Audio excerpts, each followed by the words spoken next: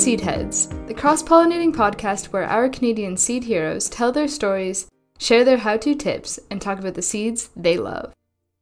I'm your host, Steph Benoit, coming to you from Vancouver, BC, on the unceded and ancestral territories of the Musqueam, Squamish, and Tsleil-Waututh nations.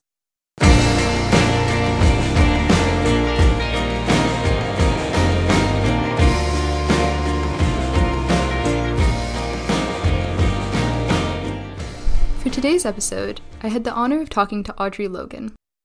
Audrey is a Nehiyaw and Métis knowledge keeper currently living in Winnipeg on Treaty 1 territory. They founded the Clinic Teaching Garden, a regenerative community garden rooted in Indigenous permaculture principles at 545 Broadway in Winnipeg. They also run Dehydration Nations, a grassroots initiative which hopes to empower individuals and communities to harness the traditional method of food dehydration and pair it with nation-to-nation trade as a way of promoting food sovereignty in Treaty 1 territory and beyond. Audrey has had an incredible life, and their depth and breadth of plant knowledge is formidable. I was lucky enough to talk to them over multiple conversations, which have been condensed here into one episode. We talked about building a thriving Indigenous permaculture garden from an empty lot, climate adaptation, stewarding rare heritage seeds, traditional perspectives on cross-pollination, a lifetime of urban foraging, and so much more. Thank you so much for listening. I hope you enjoy. When I start getting deep into things, Yeah. it kind of has a mind of its own. And as my auntie shared with me, that's what we call when the spirit moves you to be able to share. That in our DNA we carry our grandmothers and our great-grandmothers and our great-great-great-great-great-great-grandmothers, no matter who they be, and that it's not just Indigenous grandmothers and grandfathers we carry, that we carry the DNA of all the ancestors. So, I occasionally like a little bit of fiddle. Oh my goodness. And it explains my music diversity as well, that it's not just one thing I like, and that goes back to being a humanist more so, than being separated by so-called race. Race is a contrived thing that's actually very new, considering. And, when we go back to the history of growing and plants, in every culture there were diverse growing methods and diversity in plantings. No one did the monoculture except for ones who were forced to. And whether it was the Greeks or the Romans, one of the two, but there again, they can go back as far as the Hittites and others who there again would subjugate others to grow food for them for their military services. And that's happened many times in many different times. And that there would come a time, though, when enough people would get together and be able to see that, it's the diversity of seed and the diversity of people that can help heal the planet in a good way, or at least be able to adapt. Adaptation is what we do. Right?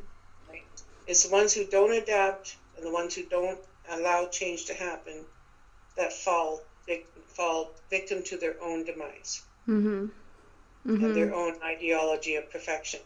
Well, and that has so many carryovers into dominant agriculture today, where everything is seen as competition amongst plants instead of the ways they cooperate, and everything is just grow one thing on as big of a scale as you can. And yeah, we are seeing very clearly today what a lot of people have known for a long time in terms of we need diversity within our systems, otherwise they don't keep going.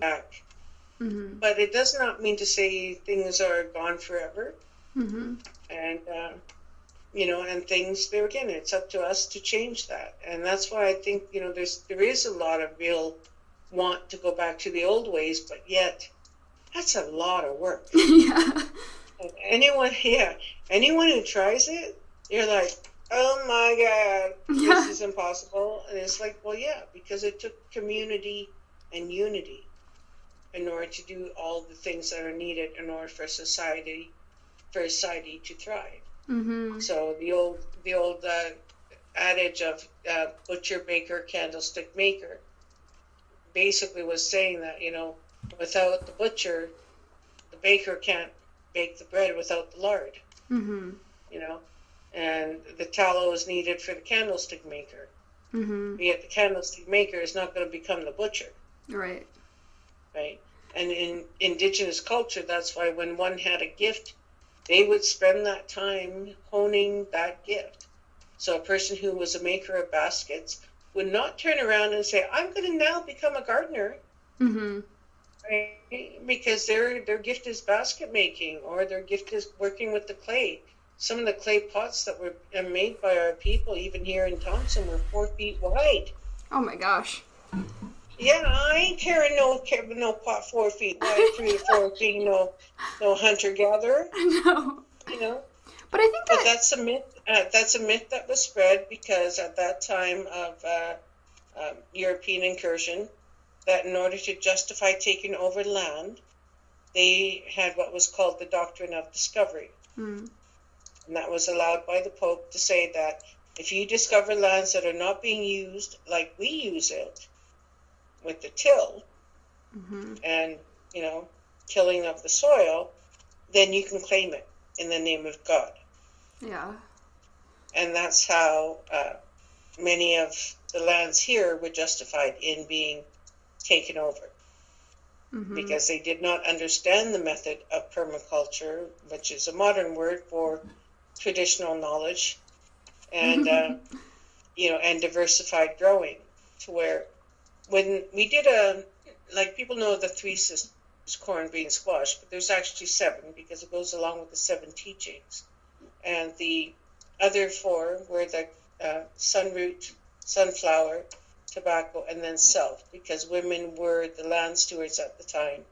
And here in North America, most of it was matriarchal, passed on.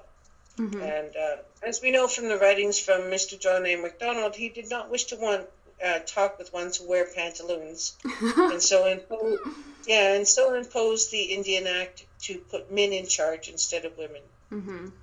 and thus got rid of the clan mothers and the hereditary chiefs, which were passed down through the female side, not the male side. Mm-hmm. And then there again, it adds another sense of divide when it comes to what is a status Indian compared to a non-status Indian compared to enfranchised. Mm-hmm. And when you look at it in the same way as seeds, what's the difference between an heirloom seed and a hybrid seed and, genetically modified? And a lot of it, when you look at it, is almost pertains even to humans, Mm-hmm. where we have the heritage seed where some think everybody is, but in reality, everybody's hybrid. Because nature is like that. You're not going to stop a bee from visiting a certain flower unless you cover that puppy up. Yeah. And even then, there's no 100% guarantee that it's not going to eventually revert to its parentage seed anyway. Mm-hmm. Yeah. So this idea of purity is something that many indigenous groups were not cool with.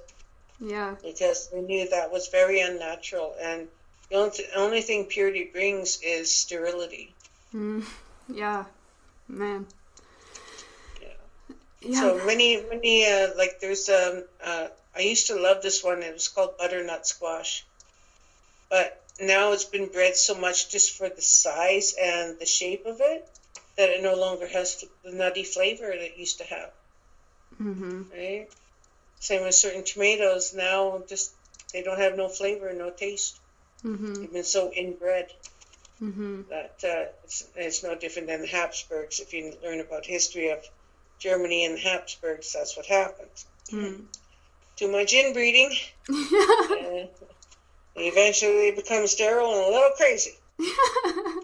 Well, I remember, in one of our previous conversations talking about, I think the first thing I asked you was, okay, so how do you get a tomato or a seed to grow true to type? And you're like, the first thing you need to do is get over trying to grow it true to type.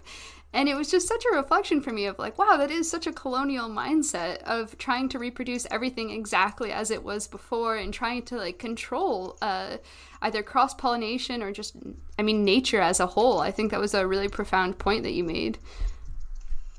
And I feel it too, in that sense of, the colonization aspect is I'm taking something from here, and when I take it over there, I want it to look the same, without taking into account that the air is going to be different, the water, the soil, the way you cultivate it, the environment is going to be different. So why expect the same result? Mm-hmm. That totally changes. And that's why in a micro environment within a city, you can go from what's considered a zone 3 up to a zone 5. Mm-hmm. By just having a microclimate within your own city and within your own block, you can bring it up to a zone 7. Yeah.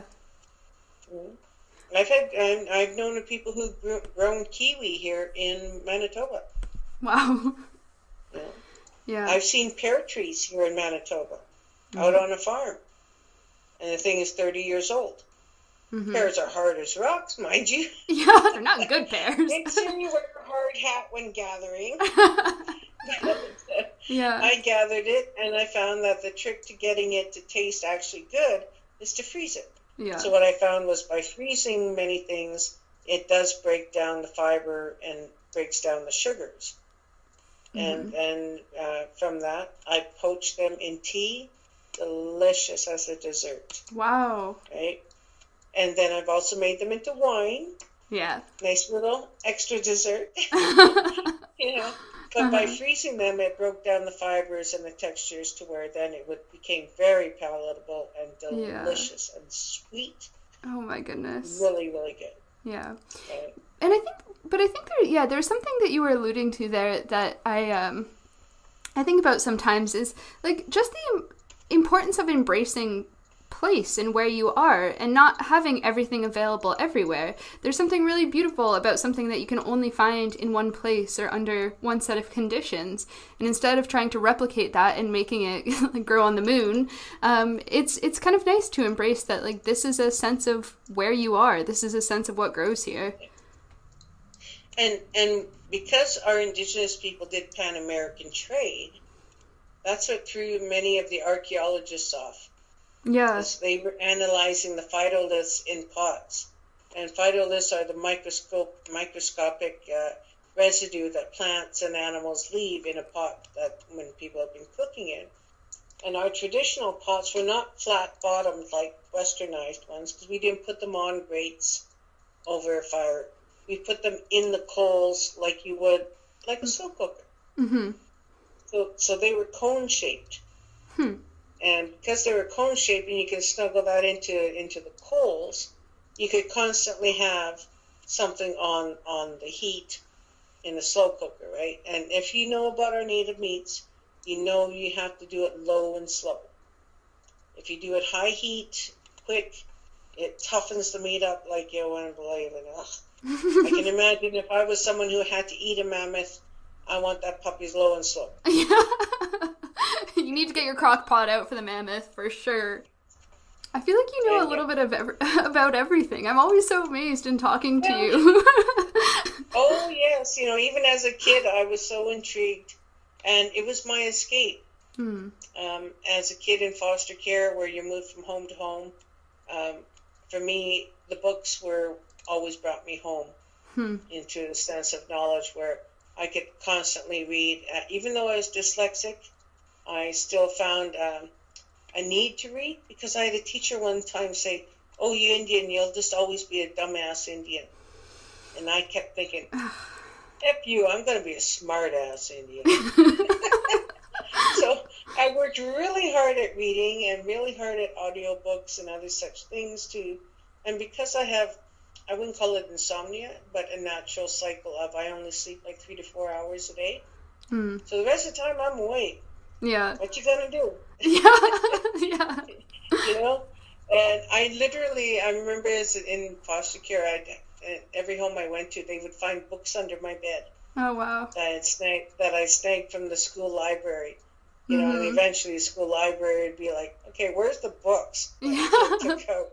And they'd be looking for them, and they'd be underneath my bed, and I'd have stacks of books there or in the closet. So I've read so many things from not just knowledgeable thing, but science fiction, science fact, and such. And when I was a youth homeless, my escape was the library.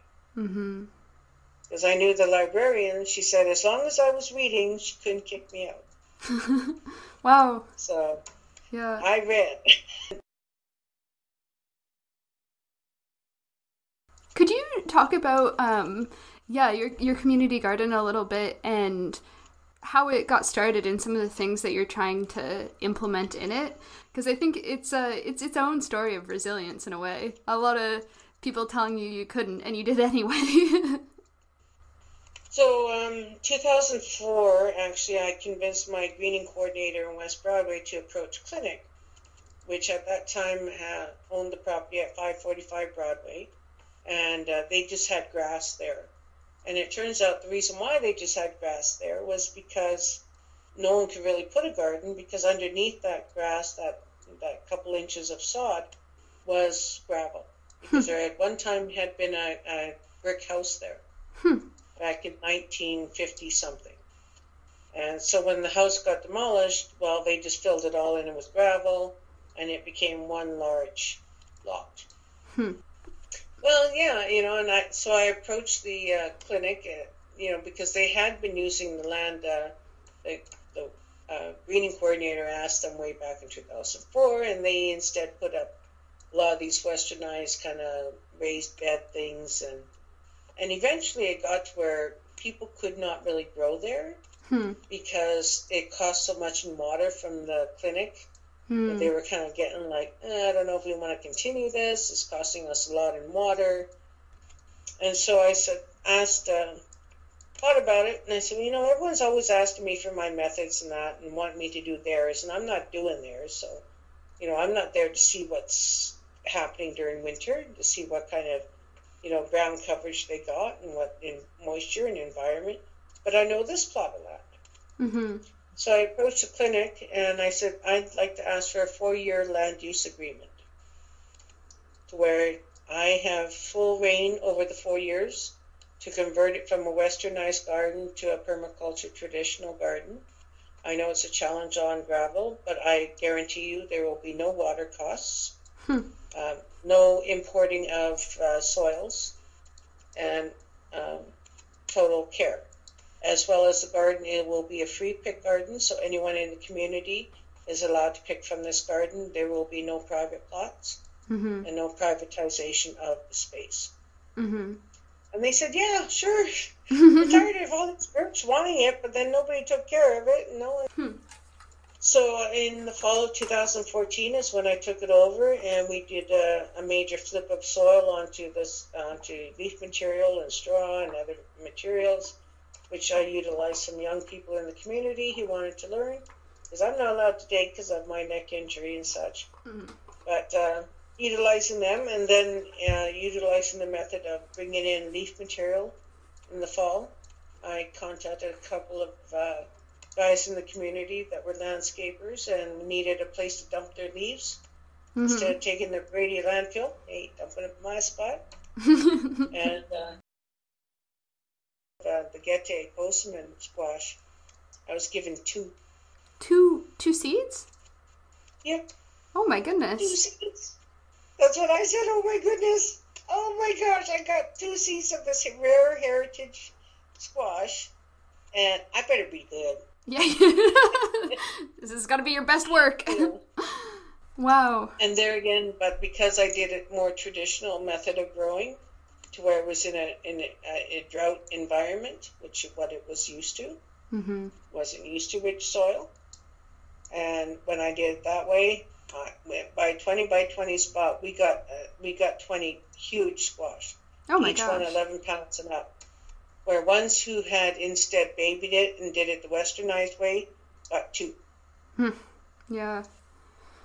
So when you go from 20 squash that each will have 100 seeds to 2 squash, yeah. Yeah. You know, I'll go with the old method. And Yeah. with that, I've been able to pass out seeds galore. And I pass out more than two. Yeah. Don't worry. That would be so much pressure.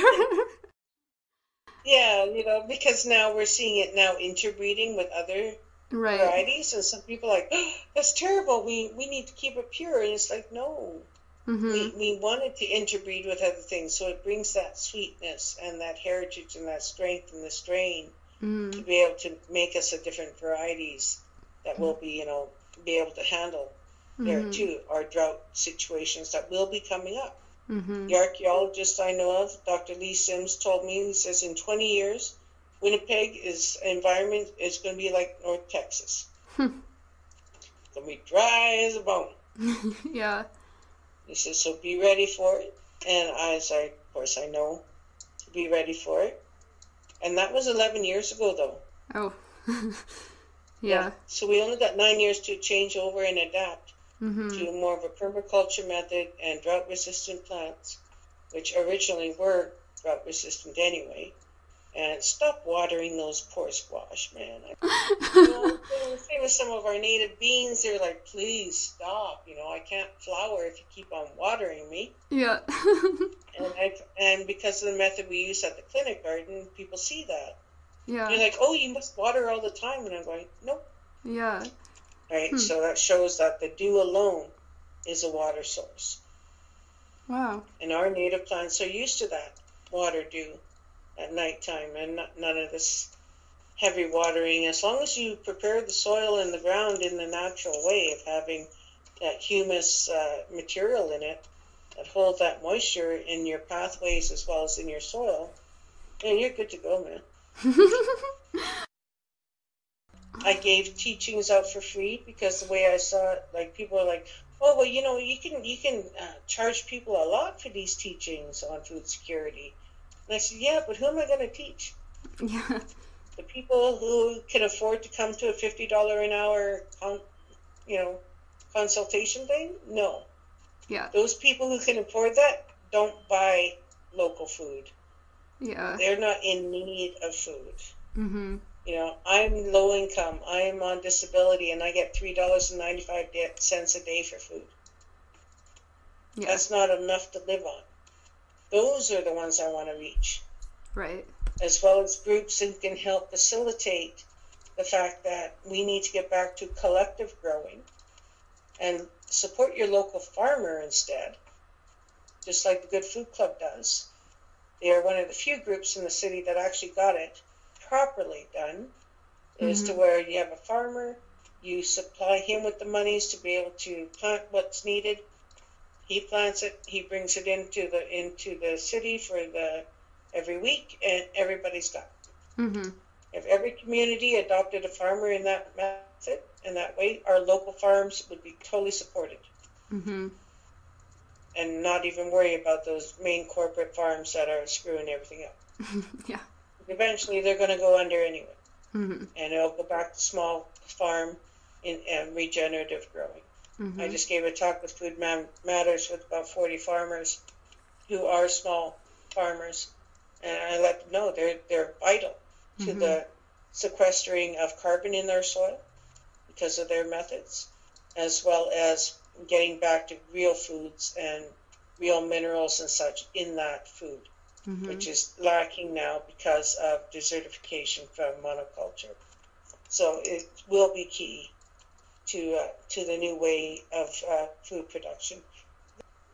There's also, people love to, anytime someone looks you up, they find this kind of fun fact, if you will, that you have been self-sufficient food-wise within the city for many years now. Yeah, 13 years I haven't been in a store. Yeah, wow. Yeah. My daughter took me in a while ago, and I was like a deer in headlights going, what the frick? I have no clue what's here. Everything smells. Yeah. Yeah, thank goodness I was wearing a mask because the smell of the detergents and everything was like, Yeah. I make my own detergent, from orange peels and lemon peels from other people that I've gathered. Mm-hmm. And I make my own vinegar from it, which makes my own cleaner, as well as a big vinaigrette. Yeah. as well as, I locally forage, and locally foraging within a city is fabulous. I just go knock on the person's door and say, I know she got an apple tree. Yeah. Yeah. Care for me to take care of it. I'll take care of it and clean up after it, and in return I get the use. Mm-hmm. And my daughter has an apple tree, and that one apple tree last year got me 5 gallon pails of apple chips. Wow. 25 flats of fruit roll-ups. Wow. As well as more than 20 bags of apples I gave away. Oh my gosh. Yeah. So to think that we need a whole orchard, please. Yeah. Well, people won't even know what to do with a whole orchard. So we don't need as much as we think. Mm-hmm. Even myself, once I started doing this, I was like, geez, I don't need to dehydrate 40 pounds of carrots to get me through winter. I barely got through 10. Yeah. Right? So now I got carrots for another 4 years. No need for carrots this year. When you have to think of outside the box, right? Because with my condition, I couldn't process stuff through the winter. And people say, oh, you got to eat fresh during winter. And I stopped and thought about it. Did my ancestors eat fresh during winter? Heck no. Mm-hmm. I'm only second generation introduced to westernized food. Mm-hmm. And as well as how you eating it. Like beans, traditionally we didn't eat them like beans like Westerners do. Mm-hmm. We would cook them and then dry them and then grind them up and use them for flour. By cooking them up first and then grinding them up, it takes away that gassy part. Right. So I make my tortillas and my breads from bean flour that I do that way, as well as my squash flour and other green materials I use for flour, which, if it wasn't for the people of Peguis taking those dried goods to the Selkirk settlement way back in the 1800s, they would have died. Mm-hmm. People of the Selkirk settlement, they lost their crops to the weather, and many of the animals died because of the cold weather as well. And so the women of Peguis told the chief to go to them with these dried food, dried vegetables, as well as dried meat and dried fish, and bring them back from death. And that's happened with every single European incursion, from Jamestown to, every single one. Yeah. If it was not for the Indigenous people sharing how to eat those foods, they all would have died off. Mm-hmm. Yeah. Ironic. Well, and it's part of our own traditional prophecy, though, that we were supposed to help. Right. Mm-hmm. And it would matter on how we would be treated. And if we were going to be treated wrongly, that would last for 8 generations, but then that would change. And dramatic change would happen to where it would go back to the Indigenous people's knowledge. Mm-hmm. Either way, they're going to get it. Yeah. Yeah, I was thinking as well, I mean, it seems that seeds present this, can present this really fertile opportunity to explore decolonization as people return to traditional seed ways and traditional ways of knowing and gardening. And there's a huge opportunity for decolonization there, amongst Indigenous people, but also amongst Westerners who are learning to unlearn some of these things that we brought over. Well, and also learning that many laws were put in place to stop Indigenous people from the economic aspect of food growing. Mm-hmm. The Indian Act itself, mm-hmm. if they ever looked up and I think every Canadian should be made to mm-hmm. look up the Indian Act and see what the Native people were subjected to, and still are. Yep. Many still are not allowed to have their own farms. Many still are not allowed to use modern machinery, and much of their lands is still being leased out on 100-year leases to Westerners who farm it for the hay for their animals, thus depleting the soil in itself. But it's taking time. Any Indigenous people who are gardening right now are doing so under secrecy, basically. Yeah. And it bothers me, I think, more so that people are sitting there going, oh, they're just lazy. They don't want to grow food. They were the original frickin' farmers, right? And Absolutely. The original carriers of all these seeds. But most people don't know that because that knowledge was not allowed to be passed on. In order to subjugate the people, you have to make sure they're considered dumb. Mm-hmm. And they didn't know what they had and all this other stuff. And ones who are knowledge carriers know that's not true. And we are trying our best to share that with many non-Indigenous, right? And that's why many of those so-called white customers that come from my teachings, not all of them return. Because they don't want to hear it. Feedback from some who felt that they felt guilty. Yeah. Not to place guilt as much as to place atonement. Mm-hmm. You want truth and reconciliation? Mm-hmm. Then you got to do the truth first. Yeah. And sometimes the truth is hard to swallow, but you can't have one without the other. Yeah. Exactly. And I will state every single time that you need to know the truth first before you can expect me to so-called reconcile or feel fine about this whole situation. Mm-hmm. When you don't even know half the truth. Yeah. Right? So learn the truth first. Truth hurts, yes. Yeah. That's through that pain that you then can heal. But you can't heal if you yourself are sitting there, well, I had nothing to do with it.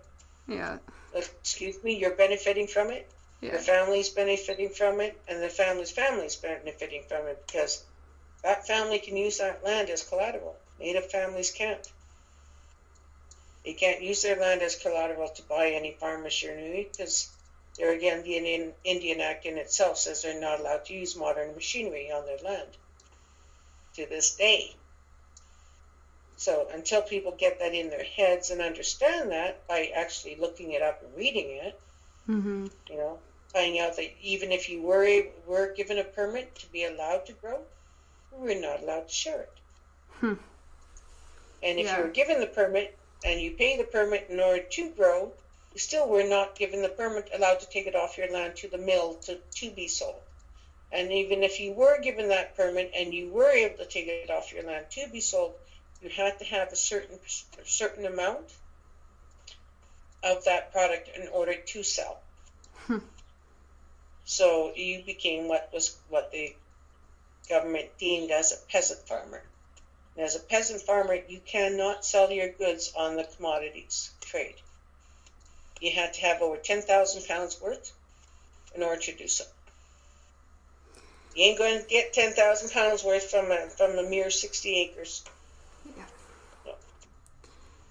I think another part of your story that I just find very inspiring is that you didn't learn a lot of this through, I guess, kind of like conventional methods. Like, you didn't grow up with mentors who were really there through every step, guiding you and teaching you necessarily in your younger years, or you didn't grow up, going through formalized agriculture education per se, and yet you've been able to reconnect with all of this knowledge and to continue to share it and amplify it so widely beyond just yourself. Yeah, I appreciate that. And there again, I guess it took a lot of, years of sleeping in between garages when I was a kid. Mm-hmm. And sitting there starving, having an empty tummy for days on end, to the point that I literally would salivate watching someone eat a sandwich.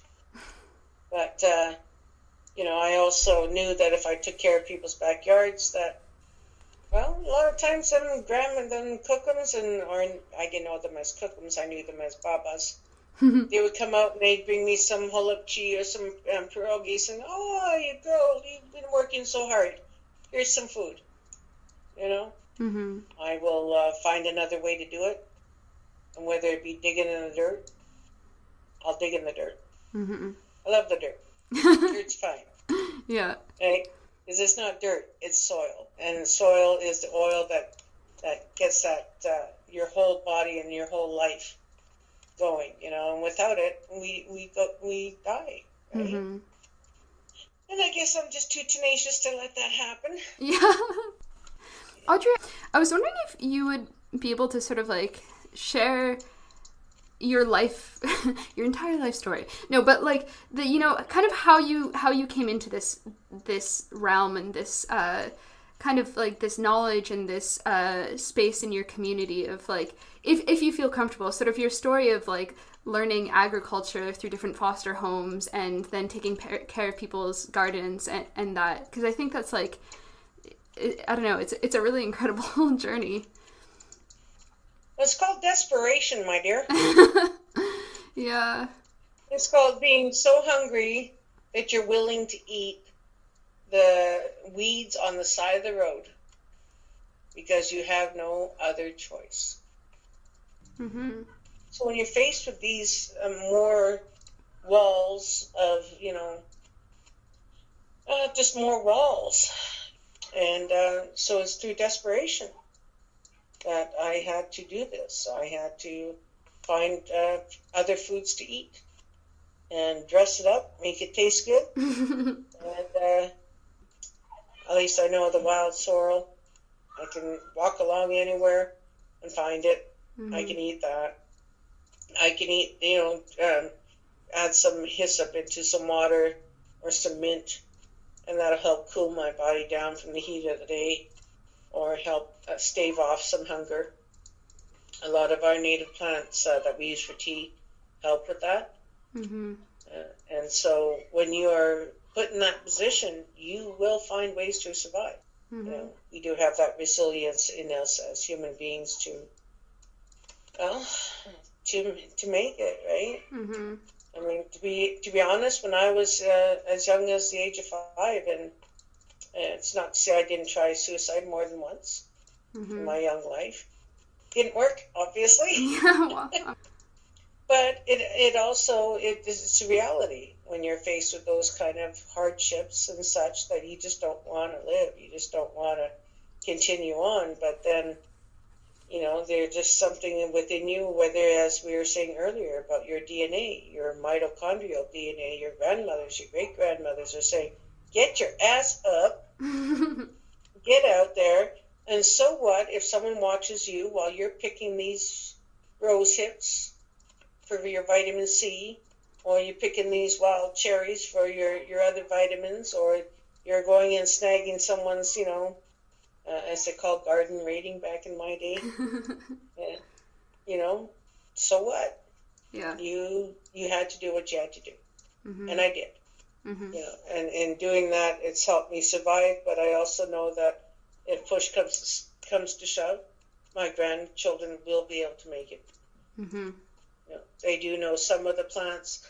Not to say they're with me every day in the garden, that's for darn sure, because we know, not everyone is meant to be a bean grower. Mm-hmm. Some are meant to be bean counters. Mm-hmm. Right? Mm-hmm. Some are meant to be bean loaders.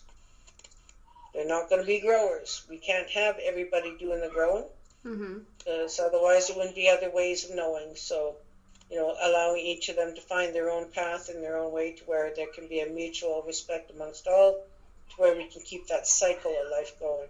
Mm-hmm. So we stop using food as a commodity to hold above another person's head, which is why in the garden that I run, there is no private plots, and anybody is allowed to grow. So we are allowed to pick. So we have it on our signage that, welcome, there's food, help yourself. Mm-hmm. Right? Which kind of, for some reason, ticks off some other so-called growers or gardeners. I call them so-called because any real gardener or grower should know that food is not a possession. It is a gift given by creation. It is a gift to be giving to others. And if you cannot get that as a grower, then you should not be growing, because your food will be bitter. That's why it's the old saying of the grower of a bitter fruit is a bitter person. And that's the energy we all carry. Mm-hmm. And that energy goes throughout everything. Mm-hmm. So if we want to keep things going in a good way, that's what we need to do. Mm-hmm. Do it with a smile. And if someone comes to a garden and rips out a plant or two, people say, oh, that's terrible. And I said, no, it's not. It's going to show you how resilient this plant is. So I'm going to replant it. But I'd rather that person take out their anger and frustration on a plant that I can replant than on a human who's going to be hurt even more so by that kind of activity, right? And so I've got no problem with someone coming through the garden and getting upset because the earth can absorb that and change that. Mm-hmm. Being through everything that you've been through, what is I don't know, what is something that gives you hope or that continues to motivate you to do the work that you do in the community? I think my cupboards. Yeah. In the sense that my cupboards are full, my freezer's full, and I have enough to share with others, which is what I do. Some people, in the past were like, geez, how come you got all this stuff? What do you're being greedy. And I said, it reminds me of the story of Grandmother Rabbit and this young boy who was back in the time when humans and animals lived together and they would share feasts. And one little boy noticed, geez, Grandmother Rabbit, she keeps on taking so much food, puts it in her sack and takes off with it. And the grandfather told him, oh, never mind, it's none of your business. But she does. But the little boy thought, I don't know, this seems suspicious to me. Because, yeah, she's got a lot of bunnies, but she's taking a lot more than what she should be. Thinking that he should know what she should take and what she shouldn't. Even though his Muslim said, none of your business. So anyway, he decided one time, I'm going to follow her. See what she does with that food. And so he did. He followed Grandmother Rabbit, Wapos, and as he followed her, you noticed she would stop along the way, on the way home. She would stop at the woodchuck's house, drop off food for the woodchuck. Then she would take it over to the skunk house, drop it off with some food at the skunk house. All along her way, she would drop off food for others. And by the time she got home, she had just enough for her own little ones. Then he remembered what Muslim said. None of your business. Right? She knows her business. And her business was to care for the others as well. So not to think badly upon one who gathers more than what you think they should. What matters is what they're doing with it, and that's still none of your business. Right? Yeah. And so mind your own business. Yeah. Right? Yeah. And with that, the young boy learned that, you can't prejudge someone. And I've had it happen to me where people thought, oh, geez, she's taking so much, or she's gathering too much. But they don't realize that I give away a lot of it. I process it, I dry it.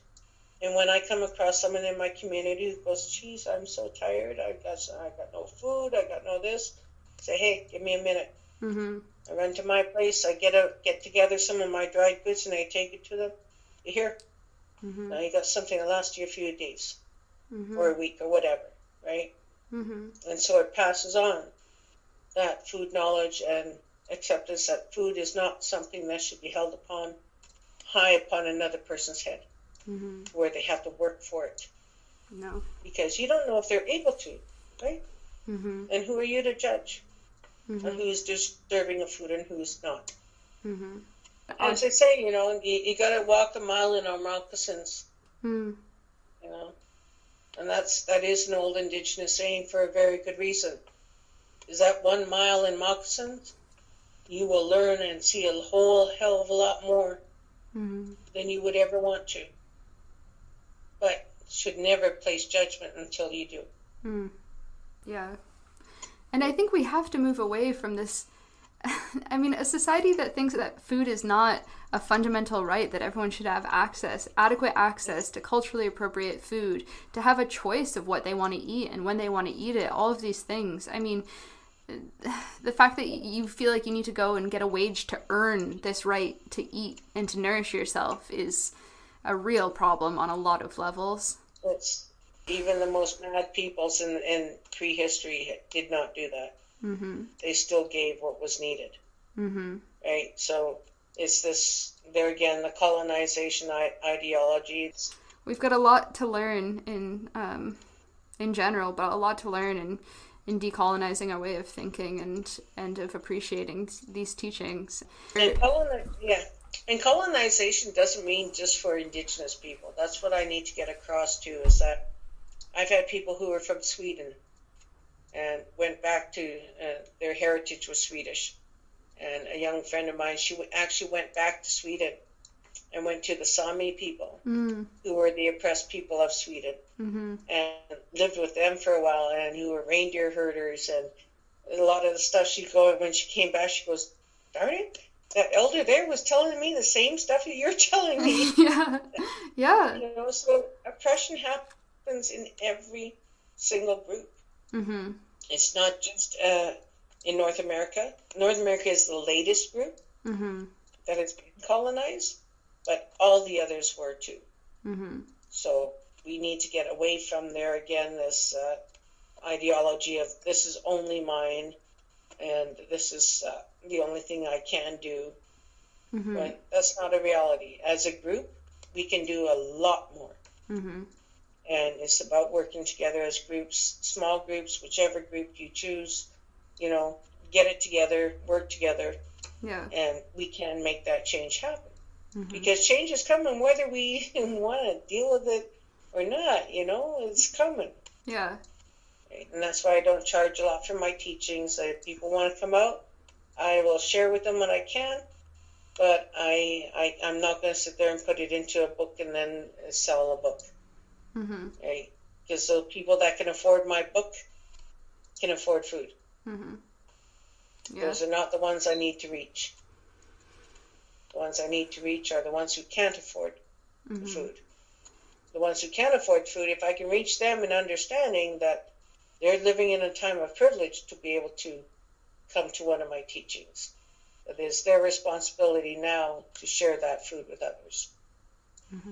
And share the knowledge with others free of charge. Because they themselves got it so. Thank you so much for sharing your knowledge with me. I really feel, yeah, it's a gift. Thank you. Thank you for taking the time to talk to me. Thank you for sharing so freely so many of your gifts and your wisdom. I mean, the world is richer for it, and there's no money exchanged. So thank you so much. I really, really appreciate it, Audrey. I've learned so much from you just in a few times of chatting, and I hope to continue to take what I've learned and share it freely as you have. And that is huge, huge goodness in my heart that I feel, because I know, you know, that more than, as you know, I used to think that, because I told my auntie, she said, yeah, 10 people will come to the teachings, but not everyone's going to get it. She goes, that doesn't matter. Mm. As long as 1 out of 10 gets it and passes it on, that one person's going to reach their 10, Mm-hmm. and their 10, and their 10. Mm-hmm. And the ones that need to know will grow. Seedheads is produced by the Bauta Family Initiative on Canadian Seed Security, a program of Seed Change. Seed Change's main office is located on the traditional unceded territory of the Algonquin Anishinaabeg people. You'll find Seedheads wherever you find your favorite podcasts. This work is made possible thanks to our amazing donors and the incredible community of farmers and organizations we work with. To find episode transcripts and translations, learn more about our programs, and to support seed work in Canada, please visit seedsecurity.ca.